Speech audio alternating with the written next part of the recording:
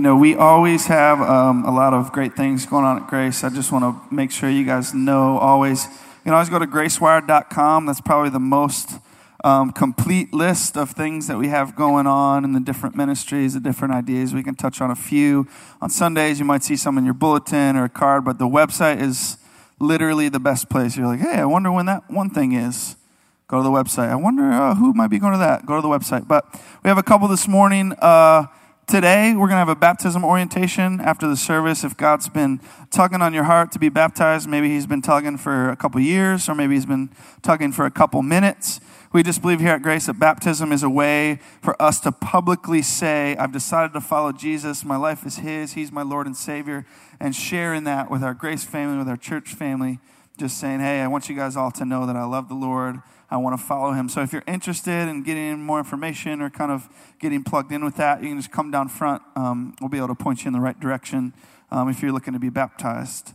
The second thing, maybe you saw on your way in, you saw the Hawaiian beach scene out there. I'm assuming it's Hawaii. It could be another tropical place. But that's what we call our Grace Family Christmas tree in July. This is an opportunity for us in the Christmas season. We like to take some time for our Grace body to serve and to care for our own Grace body. We have a lot of ministries that care for other people outside of our church and in our towns, but this is an opportunity for us to bless and care for the people in our church, people that have been serving our church, people that are connected, people that are part of our family. And so we like to give an opportunity for you guys in July, maybe when things are a little more flexible, you have a little more freedom in your generosity to give to that so that we can bless people come Christmas season. So if God's leading you that way, you can grab an envelope and return it to the information counter. And then the last one is something that we're really excited about. It's a pretty big deal in the city of Detroit. Maybe you've heard about it before. It's called Life Remodeled. It's an organization that kind of take over a whole neighborhood. They remodel schools. They update houses. They clear blight. They kind of take care of neighborhoods. It's like an all-encompassing thing. It's a week long. And so that's happening. I think is it Denby? This year? Yeah, that's right. So we've had people go there, but the coolest thing for us is we have an opportunity to house, right now it's about 80 young people who are coming from other places to serve on Life Remodeled. They're going to be sleeping, eating, hanging out in our building. And so we could use a ton of people to kind of help us take care of them. Like it says up there, we need housekeeping, medical, security. We got to make sure, the boys and girls don't get mixed up at the wrong times. There's a breakfast crew, evening snack crew. So if you could give us a couple days or a couple hours, a couple times during that week. There's a kiosk out there you can sign up. We need a lot of help. We're hoping our whole family can come and just give these students that are coming to serve in Detroit a great experience. So if you feel led to sign up for that, you're welcome to have an opportunity to sign up the next couple weeks. And then lastly, Pastor Doug's not with us today. He's on vacation this weekend. But just with all that's going on in our country, over the past week or so, just the heaviness of all that, God laid on his heart that he just wanted to communicate with us this morning. So he made a video for us, and invite you guys to watch that now.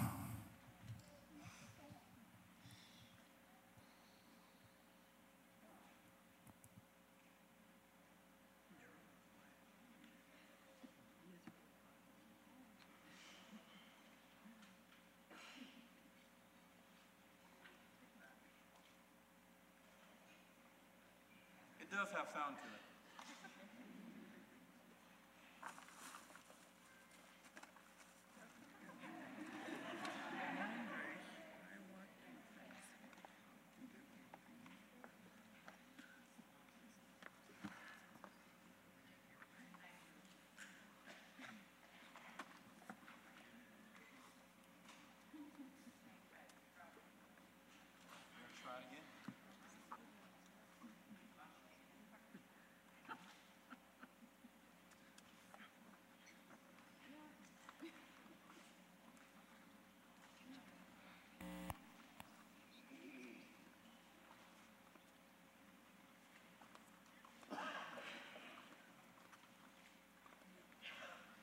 Good morning, Grace. Hey, it's been a hard week for our country. I'm just deeply sad by the things that I've watched and the things that I've witnessed throughout this week. It's been hard. But I want to take a minute to encourage you and a minute to challenge you. I want to encourage you to remember that Jesus really is the answer. Jesus really is the only answer. As we as a people turn towards God, things will improve. As we turn away from God, things will probably get worse. But Jesus is the answer. The question in the wake of traumas like we've experienced is, are you going to turn towards God or are you going to turn away from God? My prayer and my heart's desire is that we as a people, we as a country, would turn our hearts back towards God in the wake of these senseless killings. And my challenge to you is to turn towards God, but to also turn towards one another. 2 Corinthians tells us that we are not to be unaware of Satan's schemes, lest he outwit us. And we don't want to be outwitted by Satan. But Satan's scheme is to divide and to conquer. Satan's scheme is to turn us against one another and to watch us devour one another. And it has really felt like that's exactly what's happening. We are devouring one another. We at Grace have this powerful opportunity to live into and out of our mission here at Grace. We are a mosaic striving to live like Jesus, to think like Jesus, to love like Jesus, to serve like Jesus. And when that happens, we tell others out there that there is this opportunity to live out community across racial lines. We have this powerful picture of what the body of Christ is supposed to be right here in our midst. We cannot allow Satan to divide us. We will continue to show the world that Jesus really is the answer by the way we live our lives in community across racial lines. Hey, we're in a series in the book of the Gospel of Luke. And in the Gospel of Luke chapter 4, Jesus declares from Isaiah 61 that his mission is about freedom and liberation of those who are oppressed physically and oppressed spiritually, that he has come to set the captives free. Luke proceeds after chapter 4 for the next 20 chapters to show us how Jesus lived out his mission statement. And we as a church, we exist to continue the mission of Jesus. We are called on a mission of liberation, a mission of setting the captives free, a mission of moving into the areas of oppression and helping people to be set free. It's just a few verses later in that Isaiah 61 that these words are written. It says, "For I, the Lord, love justice." May we be a church about doing the things that Jesus loved. May we be a church about doing justice. This morning, I want to ask everyone here just to stand. I want you to stand right now. And I want you to find somebody that you don't know, or better yet, find somebody that doesn't necessarily look like you. And I want to ask you to pray. Pray together. Pray for our country. Pray for our church. Pray for all that's going on, that God would step into, that God would make himself known. Pray for our broken political system.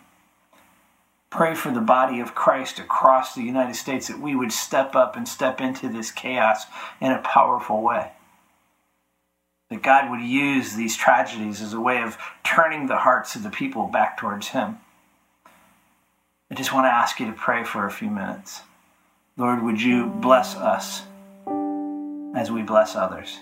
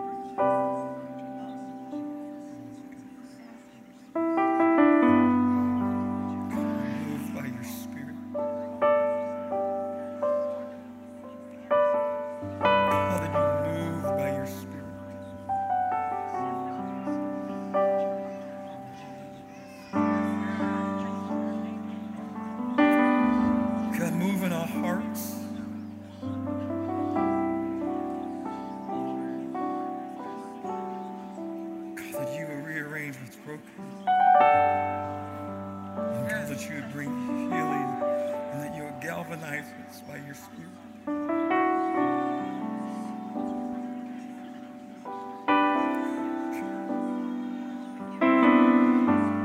We need your movement. God, we need your activity.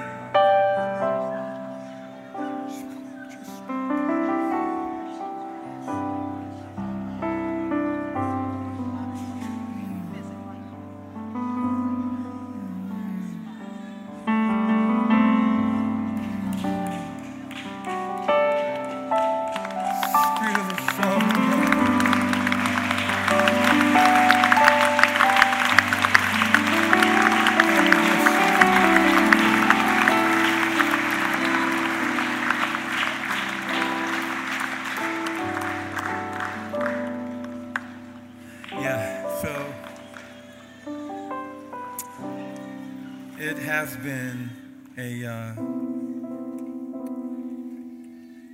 very emotional week. Even in our own household, we're on a trip and doing ministry in Ohio, and just kind of watching the news and talking about it as a family, and it's been emotional. It's been difficult. But I'm reminded of one of the words of the prophet. He says, "Not by power, nor my might, but by my Spirit, saith the Lord." And it's not our best ingenuity, and it's not our might that makes a difference, but it's the Spirit of the living God that makes a difference. To the point that we no longer know each other after the flesh, but we know each other after the Spirit. And that we no longer war after the flesh, but we war by the Spirit. You know, the truth is that our response could be more hatred, or it could be more fear. But I don't believe that's the kingdom of God. You know, fear works itself out in many ways. I mean, I think my son leaves out my house. He's a chocolate young man, 6'4", and he drives in neighborhoods where people don't look the way he looks. And there's this tendency in me to be like, whoa, where's he at right now? And God's not asking me to live like that. Not with fear. He may ask me to live with wisdom. But wisdom and fear are not the same thing. And so here's this little song I wrote years and years ago, and it's just simply a chorus. God of mercy, God of compassion, I stand here broken. So open the heavens and come down. God of mercy, God of compassion, we stand here broken. So open the heavens and come.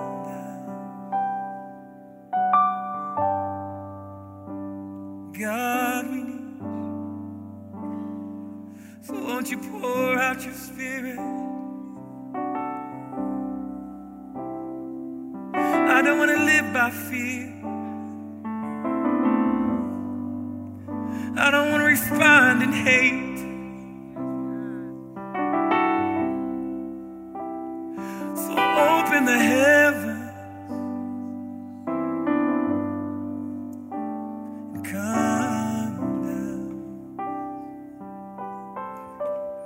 Paul wrote, he says that the love of God has been shed abroad in our hearts by the Holy Spirit. And so even when my flesh wants to go one way or the other, y'all know what I'm talking about, I've got to learn how to surrender to the Spirit.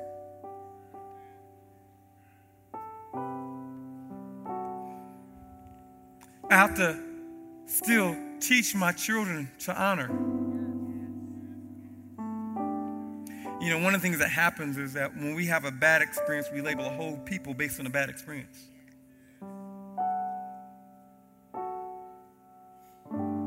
If you can't say amen, say ouch. I don't know. But that's not what God's called us to live into. And he says, how will they know that we're his disciples? By their love for one another.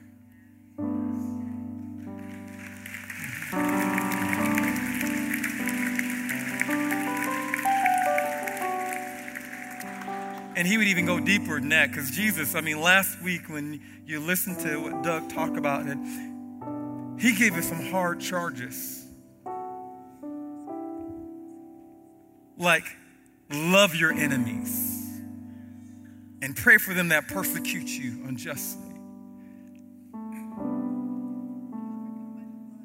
We do overcome by the blood. But it's our higher call. Amen.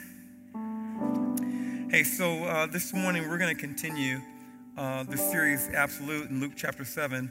And just as another way of announcement, we want to have an extended time of prayer, praying for our nation. And so this Tuesday, Tuesdays at Grace will be a prayer service for our nation. And I'm inviting you out to pray with us because we need God to show up in our country. I'm going to say that again. We need God to show up in our country. And listen, we really want to provide a safe space for us to share our hearts. Not all of us are on the same page with everything. But we are one. God calls us to be one. And so we're going to share in one another's burden. And we're going to pray about it. So I invite you this Tuesday at 7 o'clock, be about 7 to 8:30.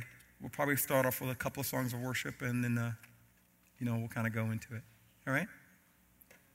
So Luke chapter 7, verse number 1.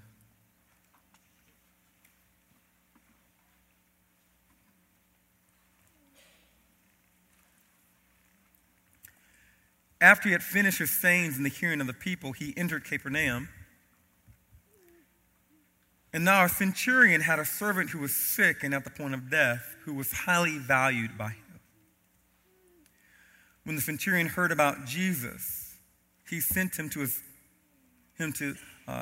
him elders of the Jews, asking him to come and heal his servant. And when they came to Jesus, they pleaded with him earnestly, saying, "He is worthy to have you do this for him, for he loves our nation, and he is the one who built us our synagogue." And Jesus went with them.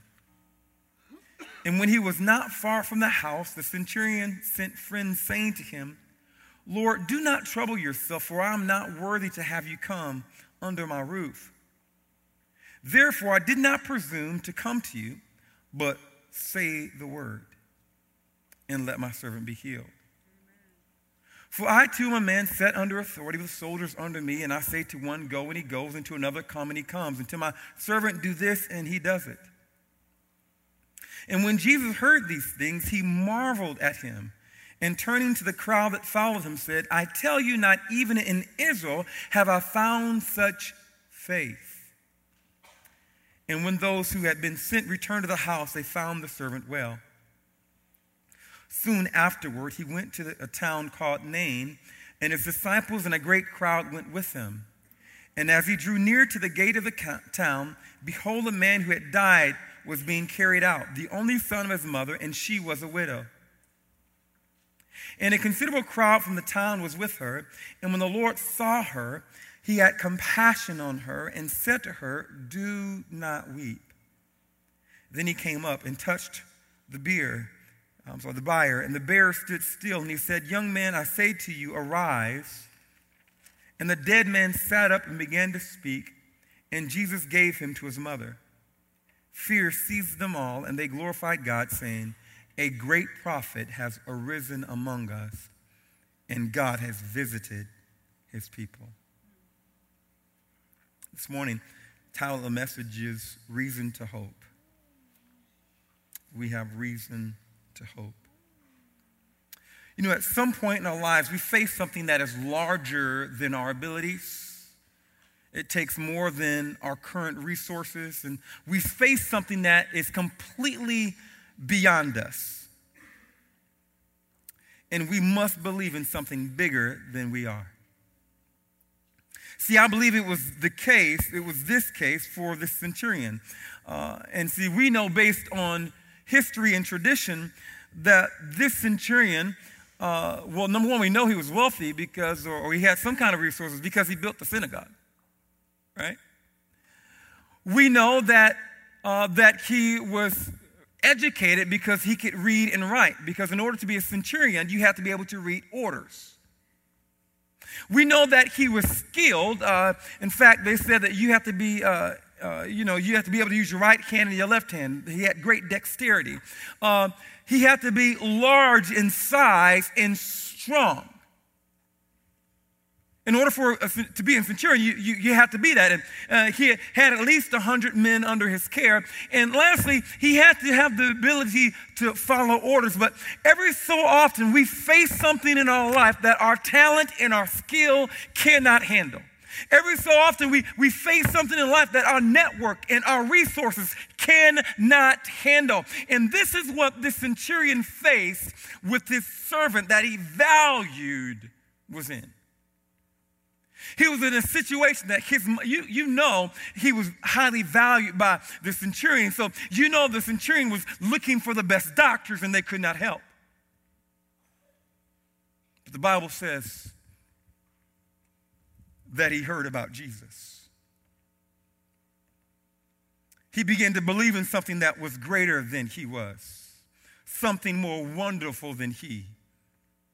And he heard about Jesus, and it produced in him faith.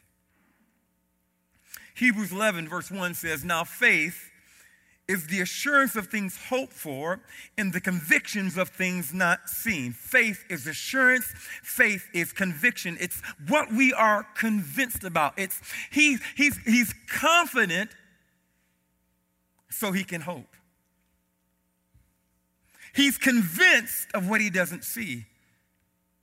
The King James Version says it like this: faith is the substance of things hoped for and the evidence of things not seen. Faith is substance and faith is evidence. It's what we're convinced about. Faith is the substance of things hoped for. Now, the word substance there, it comes from two words. One word to be under, in other words, to be stand. In other words, faith stands under hope. Faith gives me reason to hope. See, hope needs something to cling to. It needs something to stand on. And biblical faith is that which hope stands on. Faith stands under hope. It lifts up hope. It holds hope up. Maybe you read it this way. Why don't you turn to, this is not on the slide, so if you open your Bibles to Romans chapter 4. Romans chapter 4. Starting at verse 18. Hope needs something.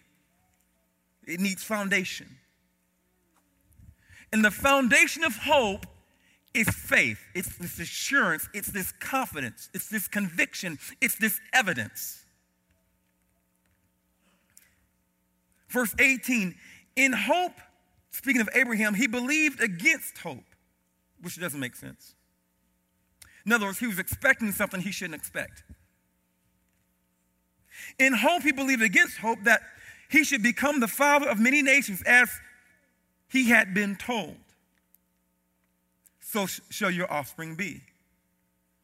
He did not weaken in faith when he considered his own body, which was as good as dead, since he was about 100 years old, or when he considered the barrenness of Sarah's womb. No distrust made him waver concerning the promise of God, but he grew strong in his faith as he gave glory to his body. What does it say? He grew strong in his faith as he gave glory to God. He hoped against hope. He hoped against hope. Something that doesn't make any sense. Why? Because he believed what he had been told. That he didn't consider his dead body and Sarah's barren womb. Now, to me, I think physiologically, Sarah is about 90. Now, men and women are different in that men have produce sperm. Well, women, when they're born, they have all the eggs that they'll ever have. So how many of y'all know that Sarah was past her cycle?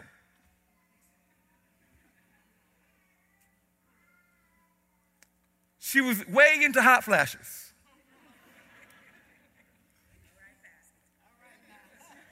I ain't talking about y'all. I'm talking about Sarah. Y'all tripping. I ain't said nothing about you.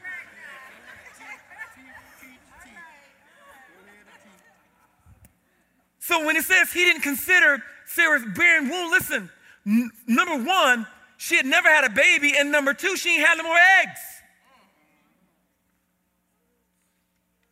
And the Bible says he did not waver in faith because he grew strong in faith as he gave glory to God. In other words, he kept his eyes upward and not situational.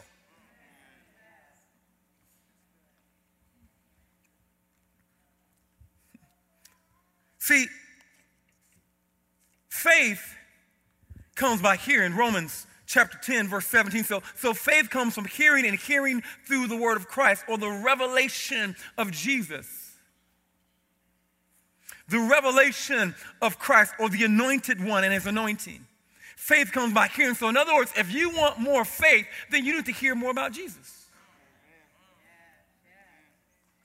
If you want more faith, you need to hear more about God. Because Abraham gave glory to God. In other words, his opinion was about God, and that's what was major in his mind, and not his situation or his age or Sarah's barrenness. It's like, God, you stepped out into nothing and spoke, and everything is here. That's what I'm going to think about. And as he gave glory to God, as he worshiped God, his faith was strengthened. Faith comes by hearing, and hearing through the revelation or the utterance of Christ. See, Jesus gives me reason to have faith. When I hear his words, when I see him in action, healing the sick, casting out demons, raising the dead, when I see him in action, it gives me reason to have faith. And because it gives me reason to have faith, it gives me reason to have hope. Listen, I know it's crazy out here. I know that the climate is crazy and it's uncomfortable. But when I read the end of the book, it tells me that we win.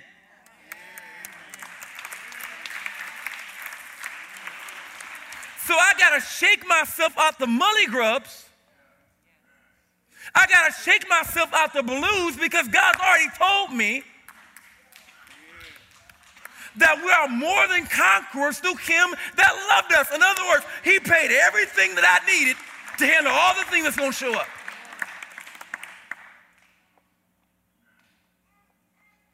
So I win. Listen, when you know that you win, you have a different posture.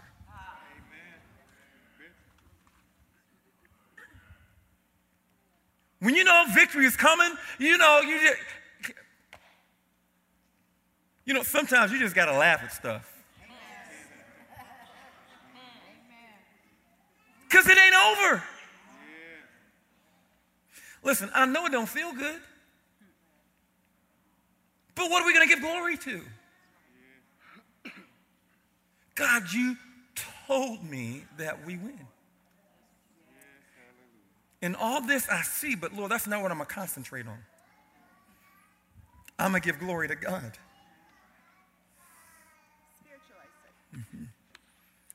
He gives me reason to have faith. He gives me reason to hope. Listen, this is what was taking place with the centurion. The Bible says when the centurion heard about Jesus, he sent to him elders of the Jews asking him to come and heal his servant. Number one, he heard about Jesus. And number two, he invited Jesus into his mess.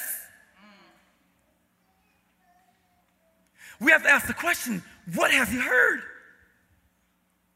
What did the centurion hear about Jesus? Maybe he heard that he turned water into wine. Maybe that's what he heard about Jesus. Maybe he heard that he heals Peter's mother-in-law. Maybe that's what he heard about Jesus. I'm sure that he heard that this man speaks differently than everybody else. That when he speaks, there's an authority with what he speaks. That maybe he heard that when he speaks and people touch him, that virtue flows from him, power flows from him, and he heals the sick. He heard something about Jesus and listen, I need that Jesus right here and right now. I heard something.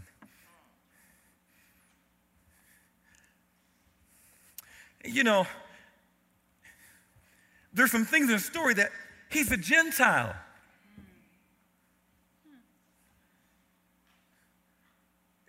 Normal circumstances, Gentiles and Jews don't like hang out. They don't like get along.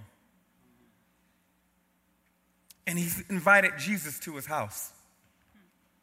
Now, a good Jew would not be under the roof of a Gentile. Yet he heard something about Jesus, that he's numbered with the transgressors. He's heard something about Jesus, that he hangs out with tax collectors and sinners. And if he'll hang out with them, well, he'll hang out with me. He's heard something about Jesus. He's heard that Jesus breaks the rules, that Jesus breaks barriers. He's heard something about Jesus like, you'll come to me. And he invited Jesus into his world because he heard something about him. I love what a famous theologian he said. He says, when people hear about what God used to do, one of the things that they say is, oh, that was a very long while ago. And he's like, but I thought God did it. Has God changed? Is he not an immutable God, the same yesterday, today, and forever? He says, does not that furnish an argument to prove that what God has done at one time, he can do at another? Nay, I think I may push it a little further and say, what he has done once is prophecy of what he intends to do again. Whatever God has done is to be looked upon as precedent. So he says, let us with earnestness seek that God would restore to us the faith of the men of old, that we may richly enjoy his grace as in the days of old. Charles Spurgeon. Charles Spurgeon said, hey, what God has done is prophecy of what God will do again. So in other words, this Roman centurion says, listen, if Jesus will do it over there, then Jesus will do it over here.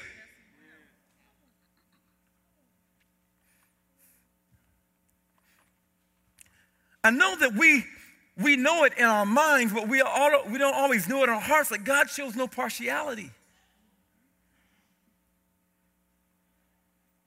I mean, I am his favorite, but he doesn't show any partiality.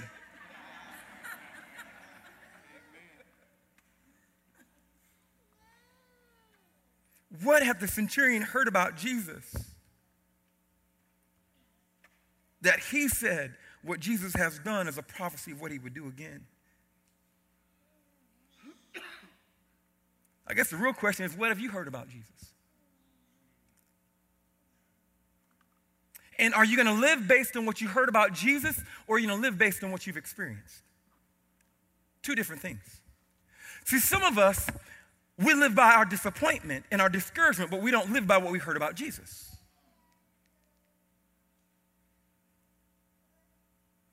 Oh, y'all looking at me like I'm crazy. Yeah. And so we say, well, God didn't do it, so God ain't going to do it. Or God didn't do it in the time frame that I expected God to do it, so he ain't going to do it. And so one of the things that we say, or we believe that the enemy of expectation is disappointment. And so instead of going from faith to faith, we go from disappointment to disappointment.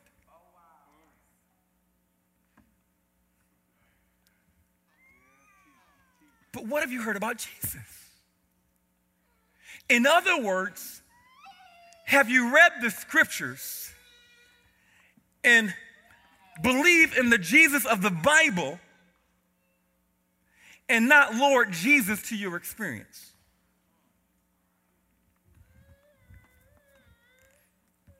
So I've said it a few times. We say it, do it like this. Listen, we never lower our theology to our experience. We must elevate our experience to our theology. And based on the book, Jesus is a healer. No, it raises some questions. And, because many of us got some questions because God didn't do what we thought he was going to do. And so now we start living by questions and not on answers. So in other words, when we pray and the person still dies, or we pray and they still get divorced, and we pray and they still leave home. Now we live by our questions and not by our answers.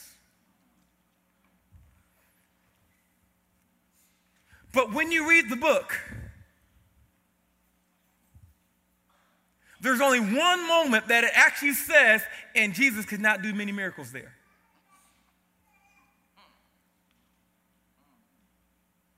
And it was because of their unbelief. In fact, Jesus marveled at their unbelief. It's like, wow. But every other time, when they brought people to him, guess what he did? He healed them. He cast out the demons. He raised the dead.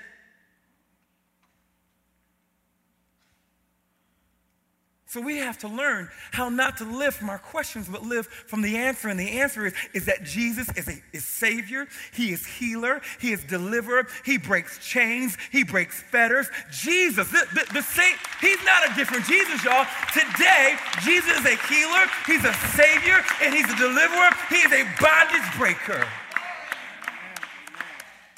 He is. He's not different. Just because you live in 2016 doesn't mean you have watered down Jesus.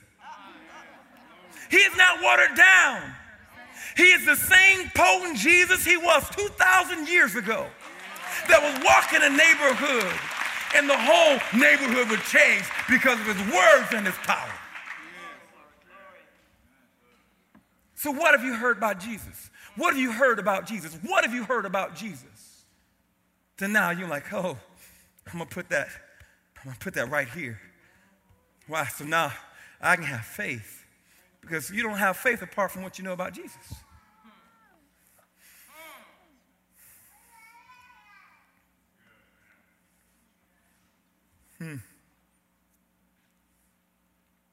See, when you read the story, there are some, you have to, what did this, not only what had he heard about Jesus, what did he know about Jesus? What did he know about Jesus? He knew that when Jesus speaks, things change. I'm going to check this out. Here it is, this Roman soldier calling Jesus Lord. What? Listen, in Rome, the only one that you call Lord and the only one that you actually put faith in was in Caesar. But here, this Gentile centurion is saying Lord. He's calling Jesus Lord. So he knew that when Jesus speaks, things happen, and he knew that Jesus was Lord. In fact, the way that he understood, he's like, listen, wait a minute. Me and Jesus are alike in this. Is that he's a man under authority, and he's got men under him. So Jesus would say, listen, I only do what I see my Father doing, and I only say what I hear my Father say. In other words, Jesus was a son under authority. And when you read stuff like this, and you say that, you know what, Jesus, he goes and he visits the Gentile, and he only does what he sees his Father doing and says what his Father is saying, then you must have to believe that the Father was saying to the centurion, I want your servant healed. So the centurion is understanding, wait a minute, this man is under authority and he has authority, and all he has to do is just say the word. Because that's all the centurion had to do. All he had to tell one of his soldiers was, go do X, Y, and Z. And guess what? They did it. See, Matthew says it a little bit different. Matthew chapter 8. Same story, a few different nuances.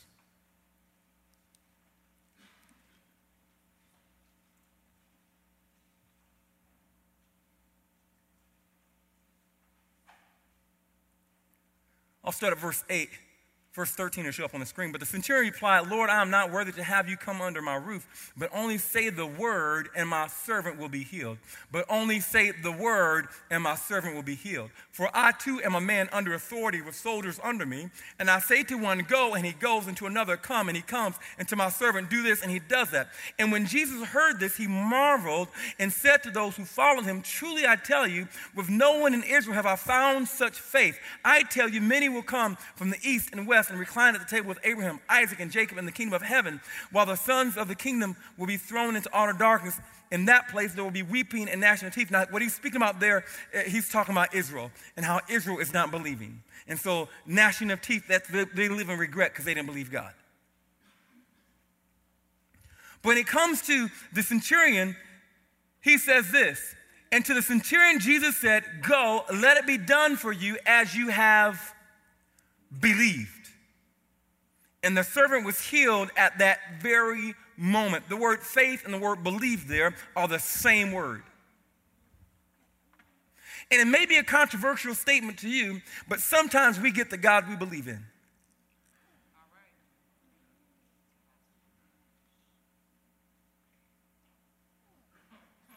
If you don't believe God heals, you probably won't get healed. If you don't believe that God wants to forgive you, you probably won't ask for forgiveness.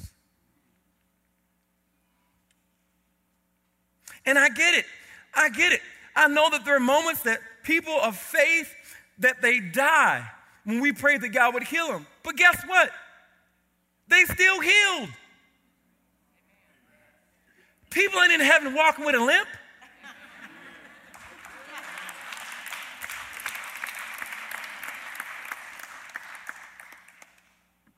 The scripture says there's no crying and dying there.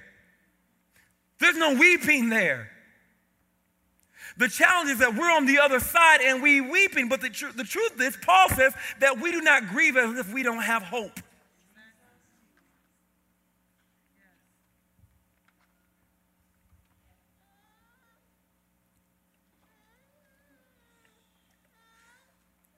I want to say this statement, and I know it sounds brash and hard, but it's true. When our loved ones die, good for them if they know Jesus. Now, we don't like it, but they're not suffering. That's reality. They're not in pain. That's reality. Paul said it this way. He says, I would much rather go, but for your sake, I'll stay.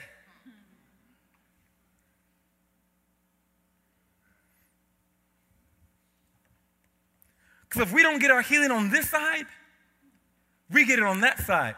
The question is, will you act like you got your healing on this side? Will you believe God on this side? Will you trust God on this side? Hebrews chapter 11, towards the end of the great faith chapter, it says this, these all died in faith, not receiving what had been promised to them. In other words, will you die in faith? When God's not on your time frame, will you still trust him? Will you still believe him? Will you still be convinced of him?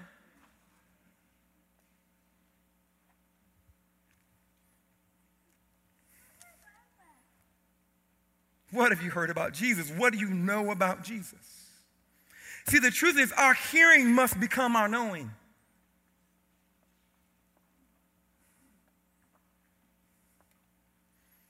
And our knowing must become our believing.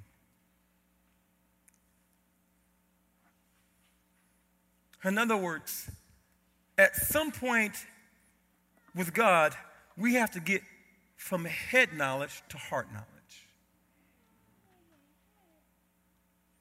At some point in our belief, trust becomes instinctive. Y'all understand it with me? And, Paul says that he wavered not, talking about Abraham. He wavered not when I don't know if they had a mirror, but I'm sure he walked by the river and looked down like, ooh, I am old. And he looked at Sarah and was like, you fine, but you old.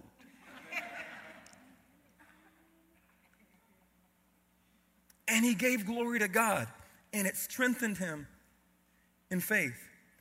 Now, I want to say this because some of us, we are cautious in our faith. And unfortunately, because we've heard people take faith to the extreme, we don't want people to believe too much. Because what if they get disappointed?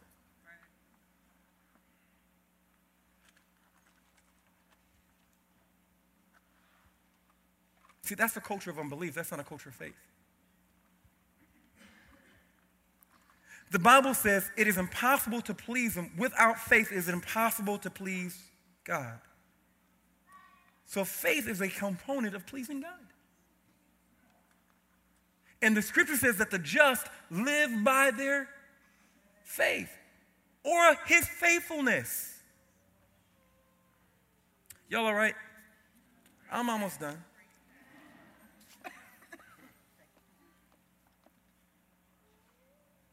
Last few verses, Luke chapter 7, verse 13 and 14. Back to Luke.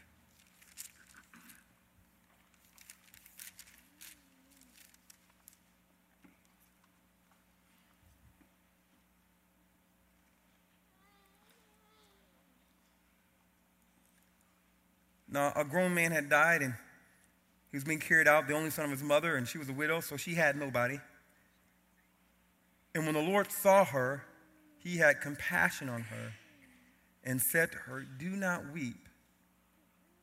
Then he came up and touched the bier, and the bearer stood still, and he said, young man, I say to you, arise. And the dead man sat up and began to speak, and Jesus gave him to his mother. Listen, in the Old Testament, you don't touch dead bodies. You don't touch dead things, otherwise you're unclean. But again, Jesus breaks the rules because there was enough power in him to make the dead thing live again and not make him dead.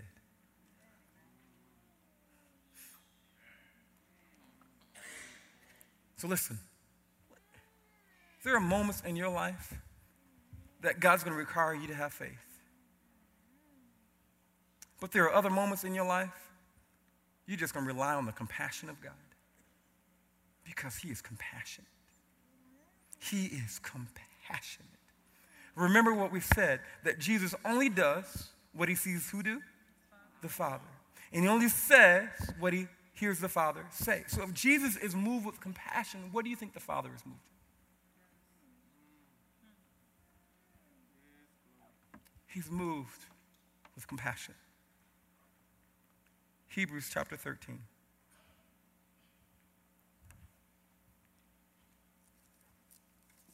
Says, remember your leaders or your elders in their way of life. Consider their way of life. Imitate their faith. For Jesus Christ is the same yesterday, today, and forever. What does that mean? It means what Spurgeon said. He says, remember your elders or those that have gone before you and consider their way of life. Imitate their faith. Imitate their assurance. Imitate their conviction. Imitate their confidence. Why? Because Jesus is the same yesterday, today, and forevermore. In other words, what God did for them, he will do for you.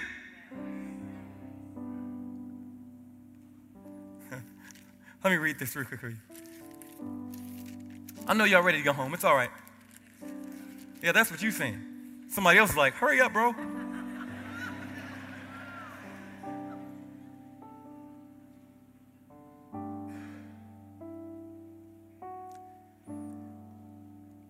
Verse 6 says, and I will never, verse 5, I will never leave you nor forsake you. So we can confidently say, the Lord is my helper. I will not fear.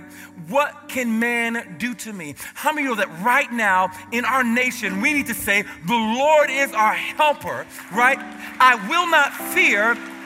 What can man do to me? Then he says, remember, take note of, be reminded of your leaders, those who spoke to you the word of God. And he says, consider the outcome of their way of life, that there was an outcome the way they lived. And imitate that faith, because if God will do it for them, he'll do it for you. If God will heal them, he'll heal you. If God will deliver them, he'll deliver you. Why? Because the Lord is our helper. The Lord is our helper. The Lord is our helper. And he shows no partiality.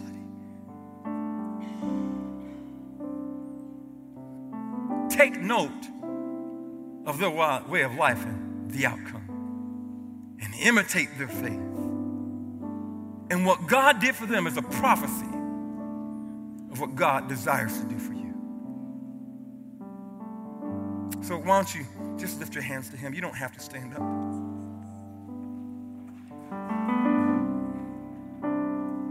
And just pray, God, would you do it again?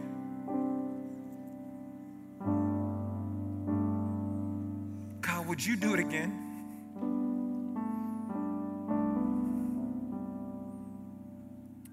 The prophet said, God, I've heard of what you've done in times past. Would you renew them in our day and in our time? God, would you do it again? We stand here broken.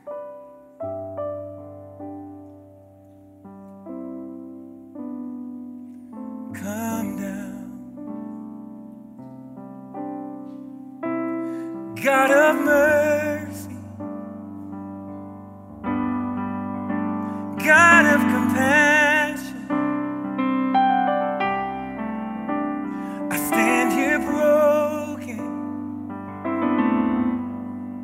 so open the heavens, come down, one last time, God of mercy, God of compassion, we stand here broken, so open the heavens, come down. And so, Father, thank you for loving us. Thank you for choosing us. And God, I just pray that you would heal every disappointment. And God, that there would be this new trajectory that we would be on. We wouldn't go from disappointment to disappointment, but we would go from faith to faith, from trust to trust.